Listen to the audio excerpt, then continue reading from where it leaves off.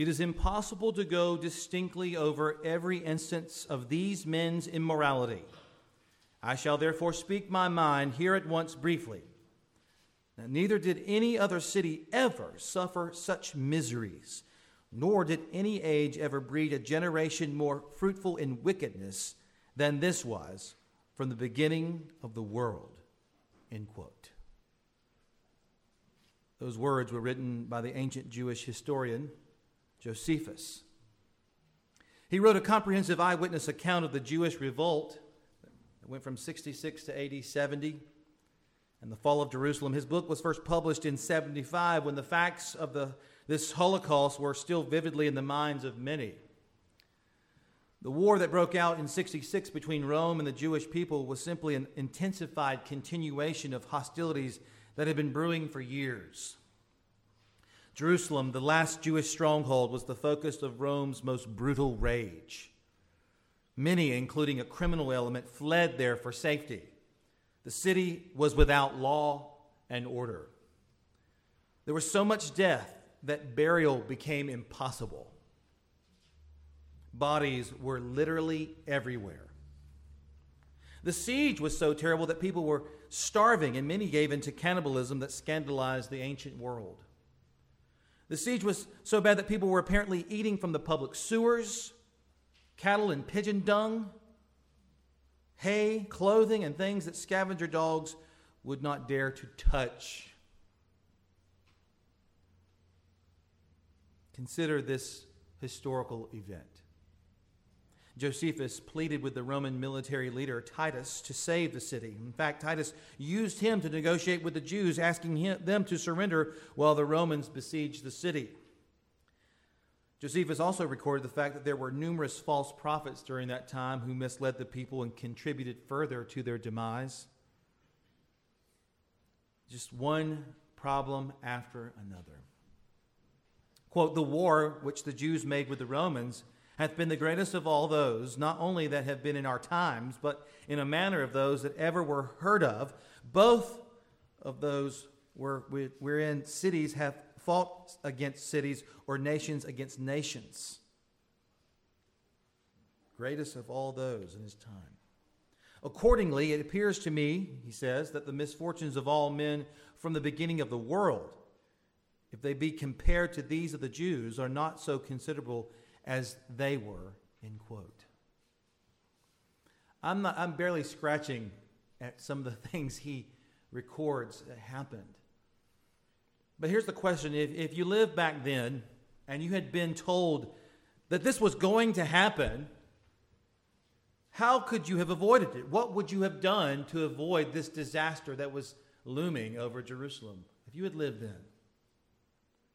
We like to think we would have done better, and maybe we would have. But what would you think of the one who told that this was going to go down just like this? How would you regard him? Would the rest of his words then begin to trouble you about yourself, about life in general, about the end? Let's take our Bibles and turn to Mark chapter 13. Mark chapter 13, page 901 in the Bible that's provided for you there in the pew. Hope you have your text open in front of you. As you're turning there, I'm going to give a little background. I'm going to go a little bit longer on this morning just to kind of have some build up here. I was going to try to do all of chapter 13 in one sermon. And then Ray Noble said to me, before I told him I was going to do this, he said, a lot of guys, they just kind of go over it in one sermon. I just kind of sank down. So I'm going to do it in two sermons. You can thank Ray for this. Ray actually probably did me a favor. Mark wrote this gospel to persuade readers to entrust their lives to Jesus because Jesus is the promised salvation of God, of sinners from sin and death. And he gives us scene after scene how Jesus has the power, how Jesus has the authority and the righteousness to save. Where Jesus is in the text is where the kingdom is. He came not to destroy Rome, but to overthrow spiritual powers greater than Rome and sin, which has enslaved God's people. And he does this through his person and work as truly God and truly man. Only Jesus in his perfect life of righteousness as a man could earn the merits of eternal life and die in our place. Only Jesus, being truly God, was the perfect sacrifice and could endure God's wrath and be raised from the dead. Who can save us from God? God. Jesus, God's one and only Son. And so Jesus' first appearance revealed his humble service to ungrateful humanity. Many did not want this. The Jews of that day wanted him to first appear not as the Lamb of God who takes away the sins of the world, but as the Lion to destroy Rome and their occupation of Jerusalem. When Jesus declared that Jerusalem and her gaudy, huge, and godless temple were doomed, many, including the disciples, were baffled. They couldn't imagine such destruction. I mean, this was no ordinary edifice. Herod's temple was magnificent. How could this be, Jesus? But you know, the New Testament regularly reveals that Jesus is the true temple of God, where forgiveness takes place, where prayer is heard. He is Emmanuel. He is our great high priest. John the Baptist bypassed the temple. He gave it no nod. Jesus didn't either. He pronounced its looming destruction multiple times and pronounced a curse upon it. Jesus has just told the disciples these things. That again in Mark 13, verses 1 and 2, where we left off last Sunday. Now let's pick up now here in verse 3. Hear now God's holy word. While he was sitting on the Mount of Olives across from the temple, Peter, James, John, and Andrew asked him privately, "Tell us, when will these things happen? And what will be the sign when all these things are about to be accomplished?" Jesus told them, "Watch out no one deceives you. Many will come in my name saying, 'I am he,' and they will deceive many. When you hear of wars and rumors of wars, don't be alarmed. These things must take place, but it's not yet the end. For nation will rise up against nation and kingdom against kingdom. There will be earthquakes in various places and famines. These are the beginning of birth pains. But you, be on your guard. They will hand you over to local courts, and you will be flogged in the synagogues. You will stand before governors and kings because of me as a witness to them. And it's necessary that the gospel be preached to all nations. So when they arrest you and hand you over, don't worry beforehand what you will say, but say whatever is given to you at that time, for it isn't you speaking, but the Holy Spirit. Brother will betray brother to death, and as a father his child. Children will rise up against parents and have them put to death. You will be hated by everyone because of my name, but the one who endures to the end will be saved. When you see the abomination of desolation standing where it should not be, let the reader understand, then those in Judea must flee to the mountains. A man on the housetop must not come down or go in to get anything out of his house, and a man in the field must not go back to get his coat. Woe to the pregnant women and nursing mothers in those days. Pray it won't happen in winter, for those days will be of tribulation, the kind that hasn't been from the beginning of creation until now and never will be again. If the Lord had not cut those days short, no one would be saved. But he cut those days short for the sake of the elect, whom he chose. Then if anyone tells you, 'See, here is the Messiah,' see there, do not believe it. False messiahs and false prophets will arise and perform signs and wonders to lead astray, if possible, the elect. And you must watch. I've told you everything in advance." This is God's word. Amen. Well, this will be an easy passage, right, this morning? Okay, we'll do the, Lord willing, I'll do the best I can. This passage is often called the Olivet Discourse. Note, it is not the all of it discourse, okay? Jesus gives some of the end of days, but not all of it. Therefore, this passage allows for good, gracious discussion about end-time debates among believers because we all ache. We all ache with "Come, Lord Jesus, come" in our hearts. Amen. This passage is immensely practical to sober us and to urge us to live boldly for King Jesus. My good friend Nick Roark said this is not a cryptic calendar for figuring out a timetable, but a discipleship to-do list. Mark 13, as a chapter, contains 19 commands. And once again, the disciples confuse matters. Shocking. They're confused. Literally, they just walked, after Jesus has pronounced all this judgment, they're walking out. Look at this building. Look at this. Look, Jesus, look, right? They're just can't read the room. And so they're confused again. Their confusion, it's no surprise that they are asking the question they're asking and the way they're asking it. They equate the destruction of Jerusalem with the coming of the new age under Messiah. They see him as the same thing. They don't understand the cross still, let alone the church age when the gospel will march on in a fallen world. So, of course, there's confusion here. The entire chapter is marked by Jesus preparing them and subsequent readers here to be on guard spiritually. So if there's the main takeaway here is to be on guard, church. Don't be comfortable. Stay awake and alert because many are misled by their own senses. What the disciples of every age should do is to trust in God's word.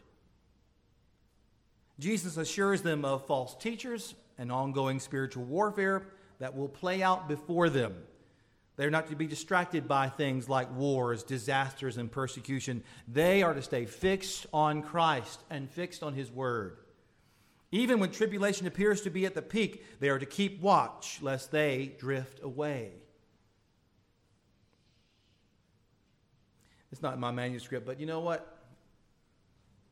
Haven't we seen, just through a hint of tribulation in our own country, just the pandemic, the illness, whatever it was, many did not hold fast. Many have never come back.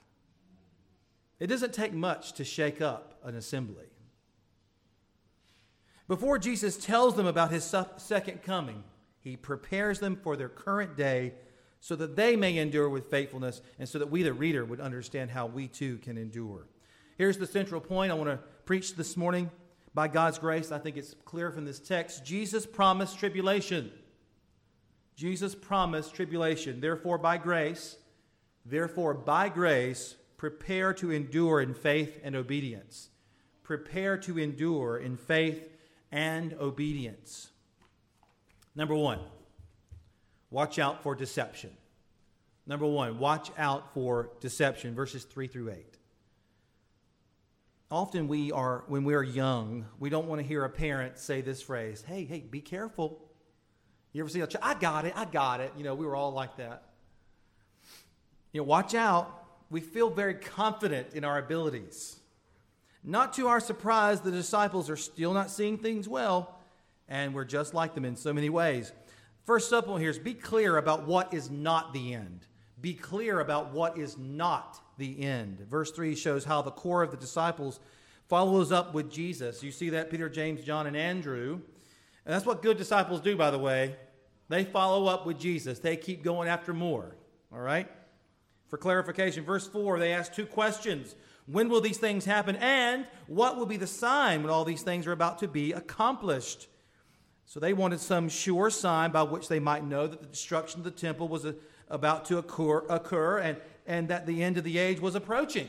To them, they could not separate the two. And he says, fellas, this is not the case. Verse 8, he reminds us that these troubles coming their way are but the birth pains. Just the birth pains. Note that both of their questions included the phrase, these words, these things. The repetition for the call to watch out at the beginning of verse 13, at the beginning of Mark 13, the call to watch out again in the middle of Mark 13, and then the call to watch out again at the end of Mark 13 reveals that these things are characteristic of the birth pains of this age, the last days between the first and second coming of Christ. These things will be characteristic. And so Jesus used the same term when he uttered the crucial statement recorded in verse 30, that this generation will certainly not pass away until all these things take place. So you need to note that in their mind, the destruction of the temple and the end of the age are the same event. They're not. And their view of the world centered around, as you can imagine, around that building. Their view of their world centered around that city, around that building. That was as big as it got. And hence, this is why Jesus spends time making sure that they know that they are not the same thing. So friends, let's glean some wisdom here. Our world, our age, our great cities, they're big to us, but they're small to an infinite God. Church, let's not forget the great cloud of witnesses who preceded us in the faith. Our time is not the only time. And let's not forget the many who come behind us if the Lord allows. Our world and what matters right now will likely be forgotten in a few decades. So let's remember that the age, like every age since Jesus arrived, is part of the last days. They seem long to us, but to God 1,000 years is like a what? A day. He's not limited to time and space like we are. Verse 5, we see a clear and repeated command in the passage. Watch out. That means to pay attention. To what? First thing he talks about is deceivers. Look at the text. Instead of identifying a sign, they ask for a sign. What's Jesus say? Hang on, I'm going to take you. Let me get you on the right track first before I tell you about the sign you're looking for. And then I'm going to correct your view of the end. The first thing he does before talking about signs, he says, you need to look out. Hey, Sparky, watch out. Let's start here. You knuckleheads are prone to get misled. Don't be deceived. He first and foremost exhorts the disciples. First thing is to spiritual preparedness in order to stand firm through the many trials coming their way. I mean, isn't that how we get the priorities changed? Give me this sign, give me this. And what we really need to do is, hey, you need to focus on do not be deceived. Instead of being focused on daily faithfulness, obeying Jesus, we can be misled by the winds of the day. Don't be misled by the winds of the day, by the popular sayings of the day. We can become quite fickle. And back then, can you imagine if they had Facebook, if they had CNN or Fox and every other media? I mean, what in the world? People would be easily deceived by the worries of today, so much so they are distracted from Jesus and start following other messiahs, other leadership above Christ's word. And so verse 6, he tells them, many will come in the name of Jesus, saying that they are Jesus, and deceive many. That's how blind humanity is. Reject the one true God and quickly accept a false teacher. The New Testament gives specific examples of this in Acts, how this happened, how this took place, along with historians that tell us that many false messiahs appeared before the destruction of the temple. At various times, individuals claiming to be God's agent of deliverance gained prominence. Of course, people wanted to hear about that. Rome and them were in conflict. People were afraid. This guy says he can protect us. You can put it together. And since there will be a ceaseless parade of imposters and glory hounds, their appearance cannot be the sign of the end. Just because these things are happening, again, that's not the sign of the end. Birth pains. The disciples must strengthen themselves to see through these imposters and not be caught up in the excited delusions of the crowd. So the mark of false messiahs is that they exalt themselves to the place of God. That's the spirit of Antichrist. 1 John 2:18, children, it is the last hour. And as you've heard, the Antichrist is coming. Even now, many Antichrists, plural, have come. There is a capital A Antichrist who's still to come, but prior to his arrival, this age is marked by Antichrist, and the spirit of Antichrist, the spirit of lawlessness, who deny Jesus and who expect people to follow them like they are God, and their word is infallible. 1 John 4:1, dear friends, do not believe every spirit, but test the spirits to see if they are from God, because many false prophets have gone out into the world. So if you want to be watchful, stop watching the news as if it's on par with the Scriptures. I'm not saying to stop watching the news, but it ain't God's word. Amen? Tucker Carlson is not Jesus. Tom Brokaw, he's not even doing it anymore. It's not Jesus. Pick your anchor. I don't even know what Brokaw's doing now. Anyway, let's keep moving. Pick your anchor, whoever it may be. They're not Jesus. They're not his word. Be watchful by being... another way you can be watchful is by being part of a faithful gospel-preaching church where the word is faithfully preached and the commands of Christ are proclaimed. Don't be discipled by the internet. It is a cruel discipler, where you gather the voices that confirm your unchallenged views. Start being discipled by the shepherds God has raised up in His providence in your own church. Second subpoint. Be surprised by times of peace. Be surprised by times of peace. Look at the next section. You're going through verses 7 and 8. Jesus warns about international commotions and natural disasters are all part of the birth pains. These events are typical of human history and should not be taken as marking the end.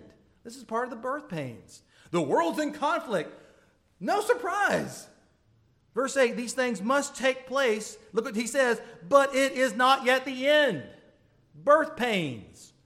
They are not a sign of the end or even that the end is necessarily near.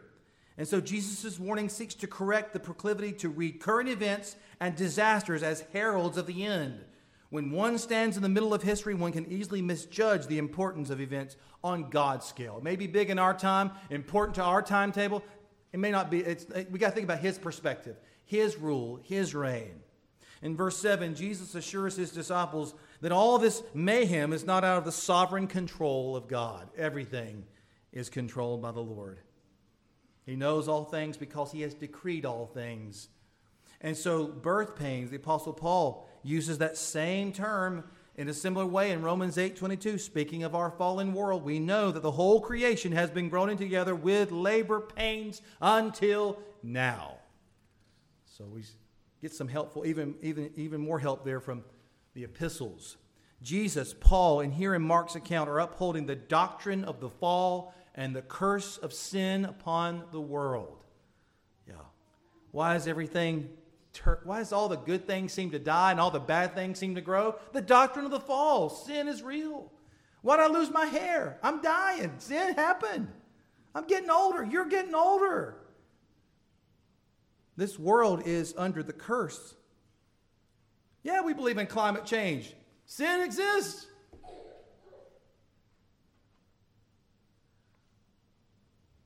But those things happen under the decree of God.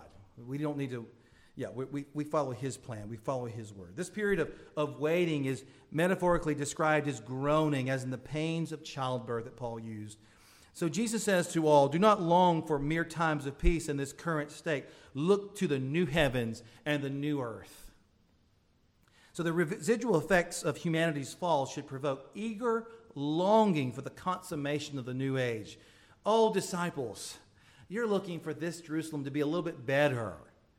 Jesus is thinking total remaking of all things made new. So I love that Jesus didn't sugarcoat this, you know.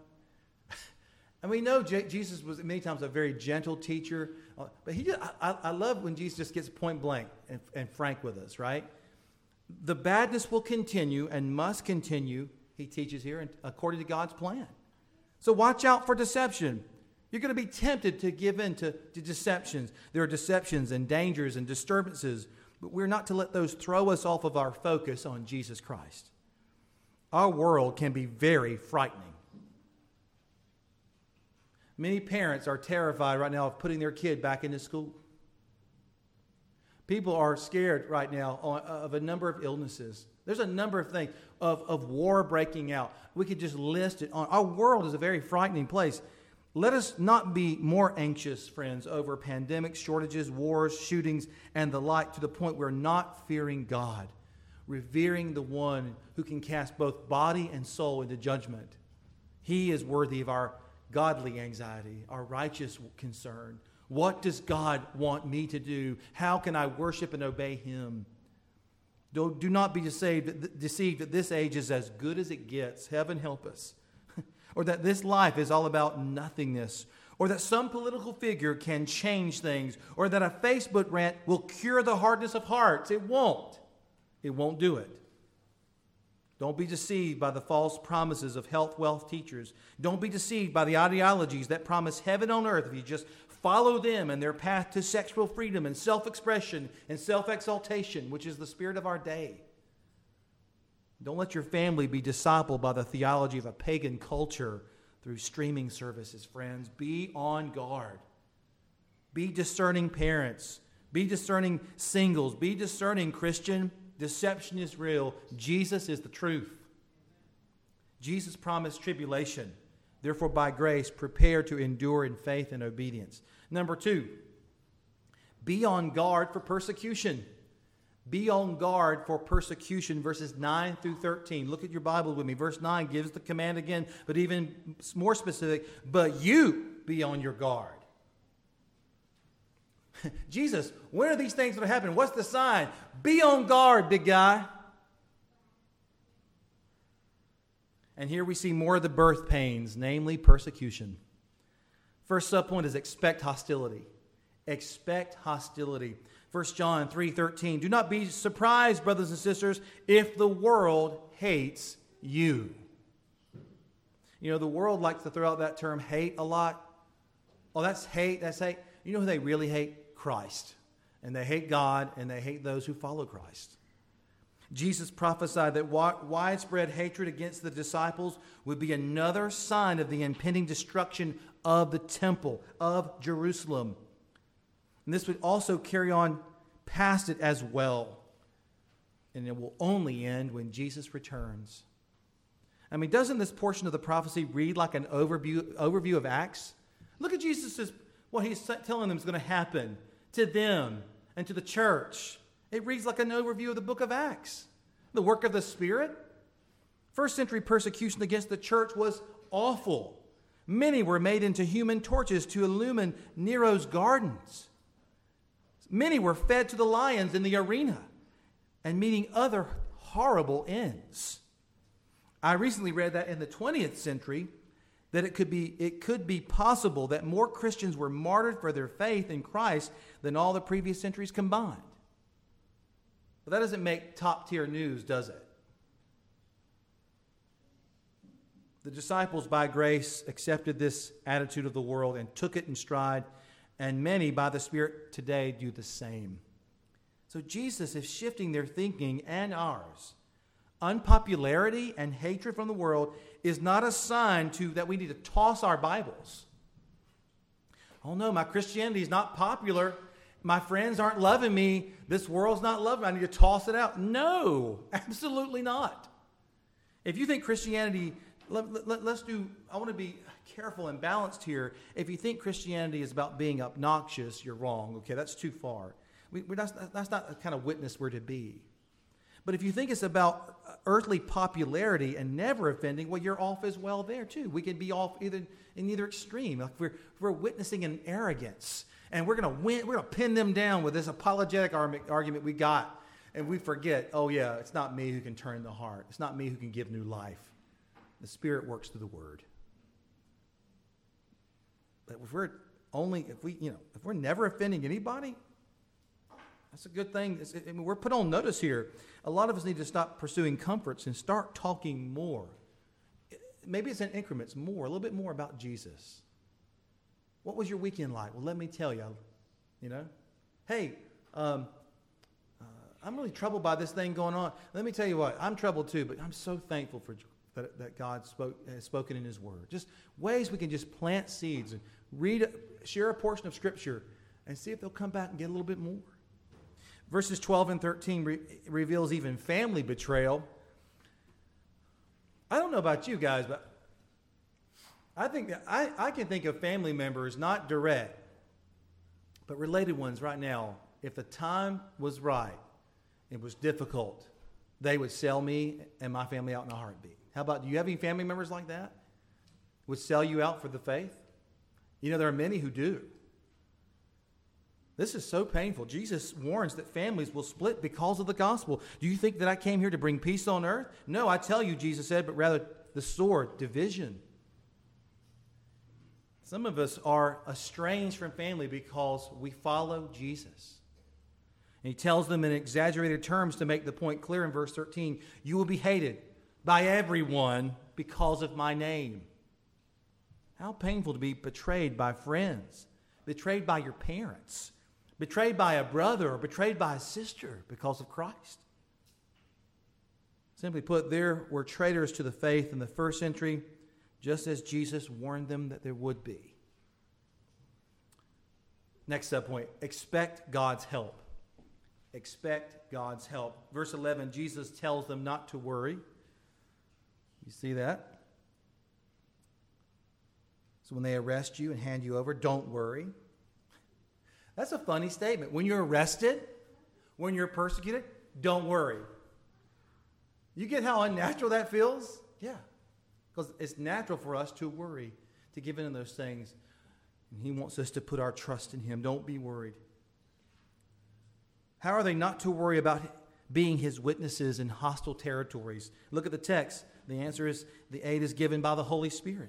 It's not what we see in the book. Is this not, friends, what we see in the book of Acts?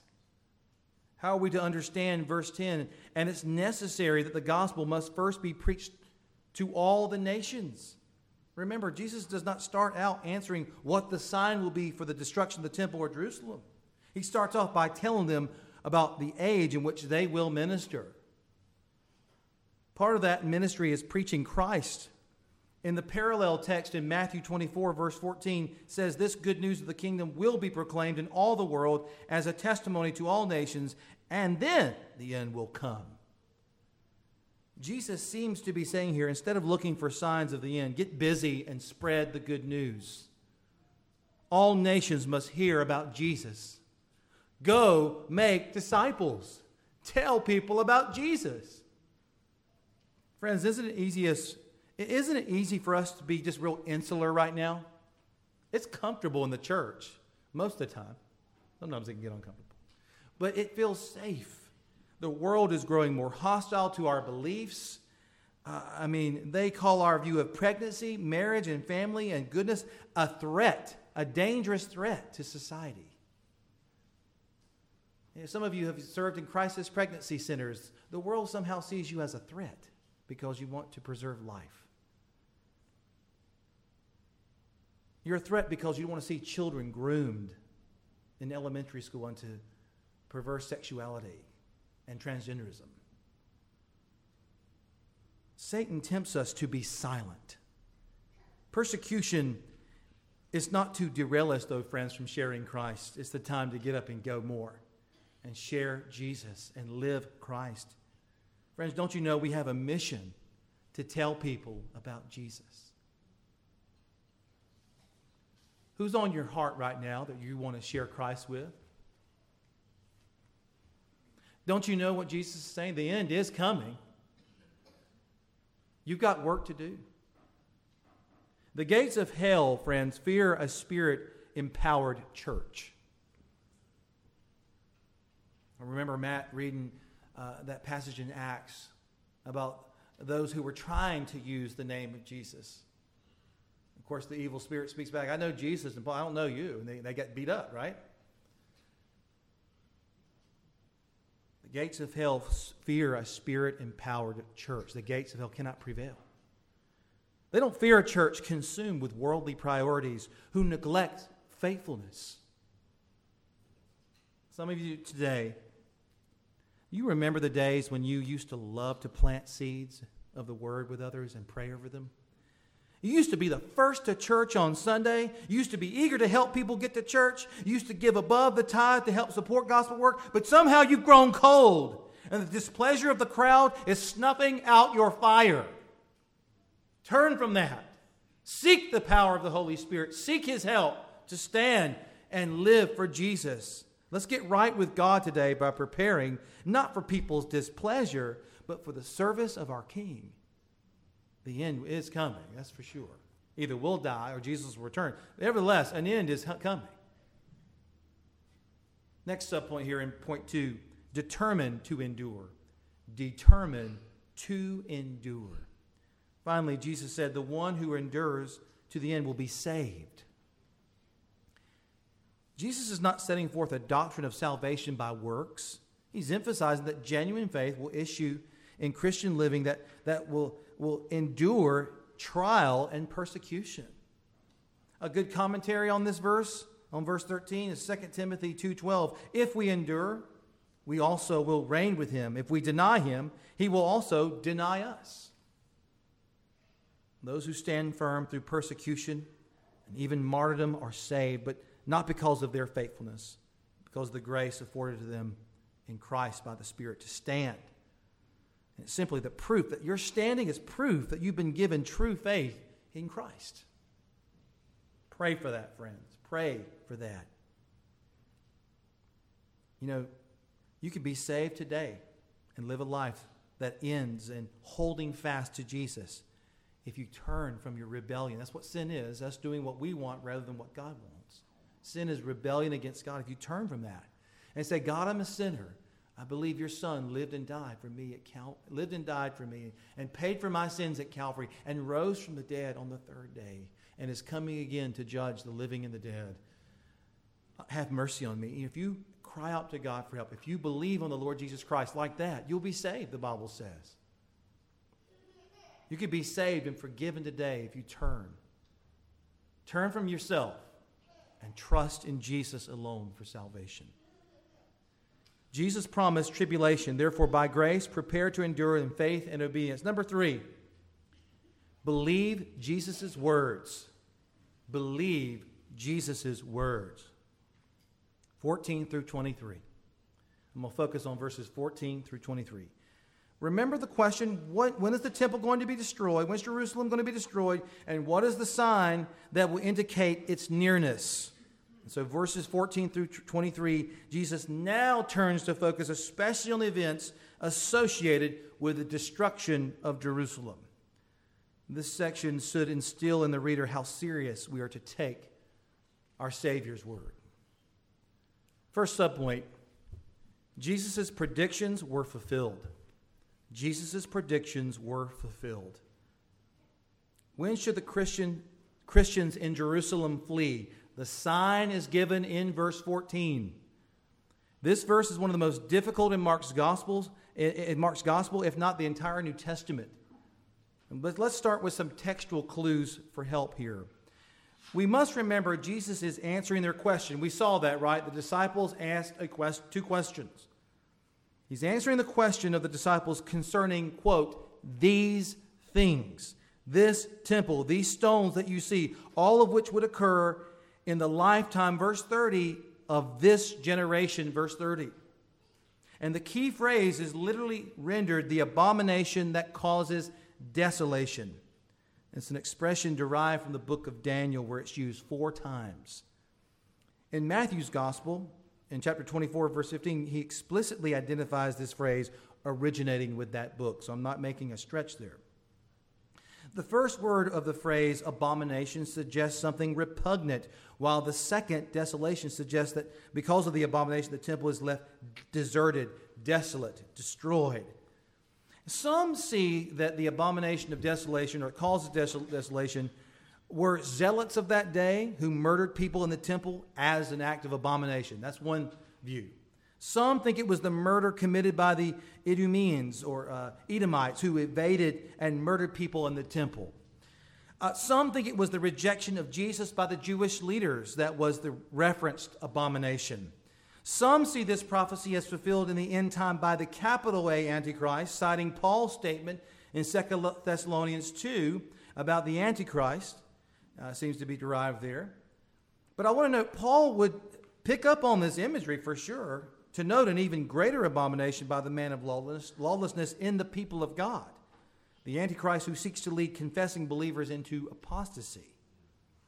But let's narrow in on this context. What was this particular repugnant event? First of all, let me note the temple was already dead to God. It was a fruitless hideout for thieves who thought that it kept them safe from harm. It was their trap now. Daniel foretold in his day that the temple during that time, one prior to this one, would be destroyed in Jerusalem. And 200 years later, Jesus uses the same phrasing to point to a greater repugnant event. Jesus is like this.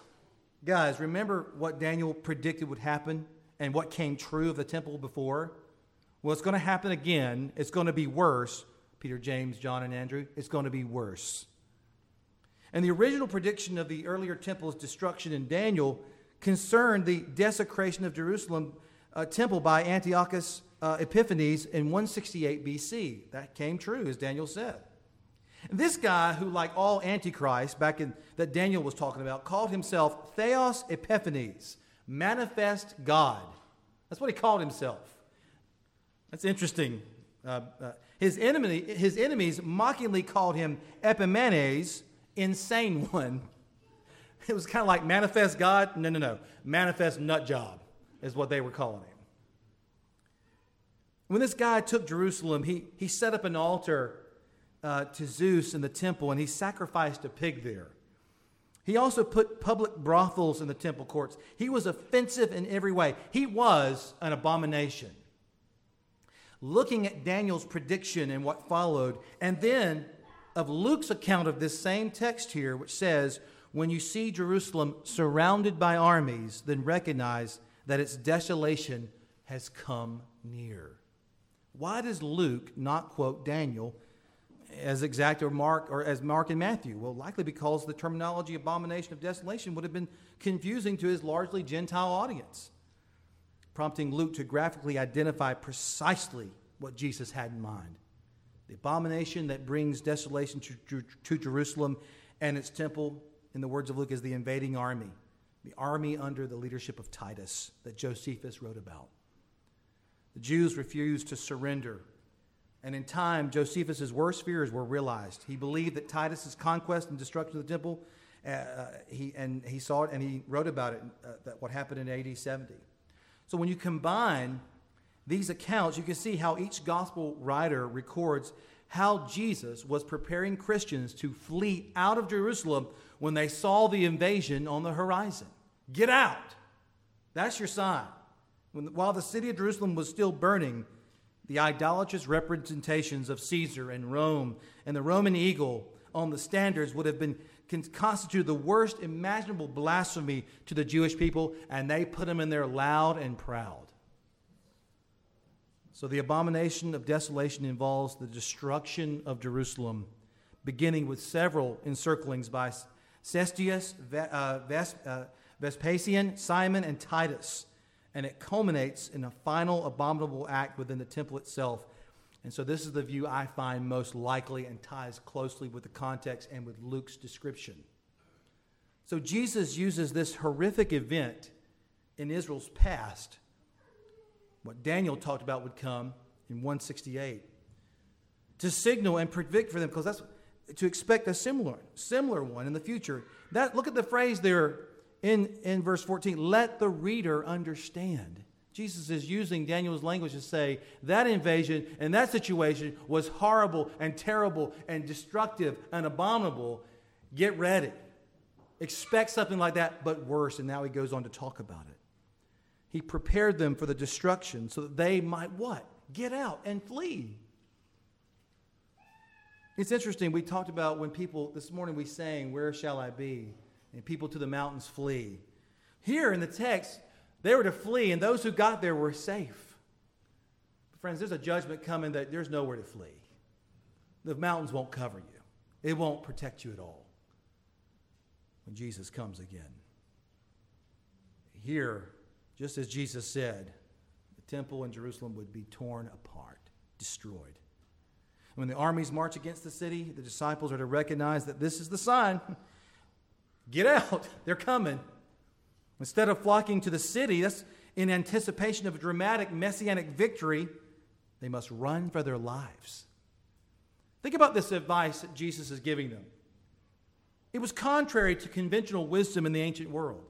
In times of invasion, people fled not to the mountains, but to the walled cities, which were regarded as the safest places. Jesus says you'll find no safety there. The safety was not found in the man-made cities. Safety was found in trusting Christ's word. But notice also, next subpoint here, Jesus' descriptions are spot on. Jesus' descriptions are spot on. Verse 19, here is the origin of the term Great Tribulation, which many evangelicals foresee happening at the end of time. However, when we consider this teaching in context, it seems clear Jesus was speaking of events surrounding the destruction of Jerusalem. He said it would be a terrible time, the worst time in history. Well, I don't think this verse requires, my view here, by the way, because the rest of the New Testament, prior to the second coming, you can see an increase in persecution and spirit of Antichrist. But note the phrase there in verse 19. People get hung up on this phrase a lot. The kind that hasn't been from the beginning of creation until now and never will be again. Sometimes this gets overread. They miss the fact this was a common phrase used in the Old Testament. I could give you several from Exodus and other Old Testament texts. Let me give you two from 2 Kings. 2 Kings 18:5, he, Hezekiah, trusted in the Lord, the God of Israel. So there was none, listen to the phrase, none like him among all the kings of Judah after him, nor among those who were before him. So it says that about Hezekiah in 2 Kings 18. There was none like him among all kings of Judah after him, nor among those who were before him. 2 Kings 23:25, speaking of Josiah, before him there was no king like him. This is after. Who turned to the Lord with all his heart, with all his soul, and all his might, according to the law of Moses, nor did any like him ever arise after him. That's just one example from the Old Testament, how that phrasing is used. Is this a contradiction in 2 Kings? Not at all. There are no contradictions in the Bible. The phraseology is hyperbolic, emphasizing complete devotion to the Lord and his law there in 2 Kings. And that phrase here, again, is used to denote universal, radical destruction in verse 19. So in this context, people would be so reduced, so starved and crazed that cannibalization, the record shows, included children. No wonder he said, woe to the pregnant mothers here in the text. This place would be a place of horror like no other, according to Christ's word, and then revealed also in historical records. The unmatched horrors would include the crucifixion of 500 Jews a day. They were trying to find wood to keep it going. It was horrid.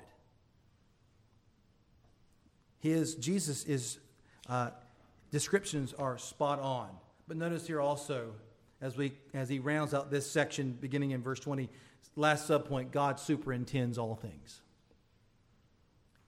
Verse 20, if God had not determined that the time of most difficulty would be short for the sake of his elect, his chosen people, then some of them might not survive. Friends, the Lord holds us in his hands. His elect, according to Scripture, are recipients of mercy. We can't fully comprehend it. God in love chose to pour out mercy on some. He preserved, by his sovereign choice, a remnant. And you know what? When you read the historical records of what befell Jerusalem, you don't read of any believers who died in the event. If they did, they were few. So somebody got the word out. The disciples got to it, and the Christians got out. They were rescued. Jesus brings up deceptions and deceivers one more time here at the end. Again in verses 21 and 22, but they are to watch out. Verse 23, Jesus has answered their question pertaining to Jerusalem. And next he will correct their questions about the second coming. And you'll have to come back next Sunday and we'll talk about that. So we can see here in the passage, he truly prepares them for what's happening through the time between now, at least now in a general way, between the second coming, trials, tribulations, difficulties. He prepares them specifically what's coming. You remember Daniel, what he said. You remember the invasion and the desecration. Well, look out. When you see this coming, get out. He prepares them for that.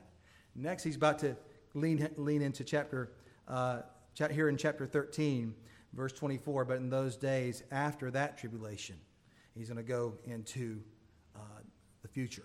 So we'll go pick up there, Lord willing, next Sunday.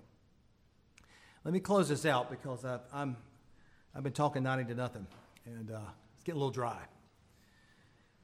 Friends, Jesus' warnings and predictions were legit.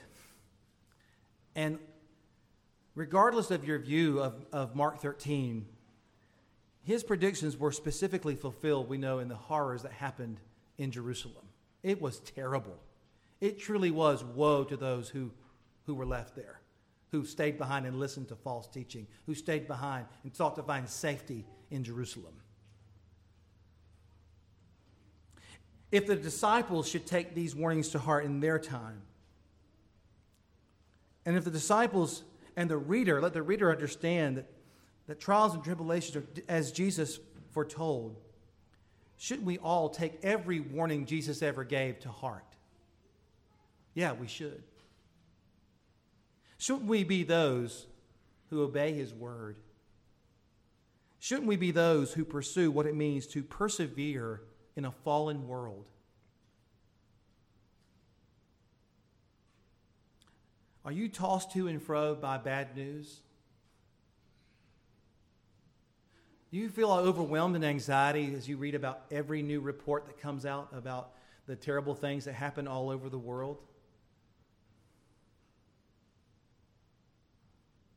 Are you tempted to listen to teaching that tickles your ears and provides just a short-term, comfort in this terrible world?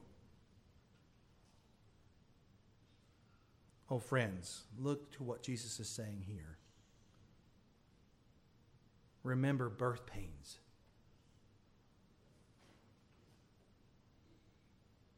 Remember to stay fixed and endure to the end. Shouldn't we be those, church, who are guarding ourselves from deception and giving in to fear by holding to Jesus' word? His word is trustworthy. Look how specific he was back then. Look how true he is today. Let's pray. Amen. Lord, we long for your coming again.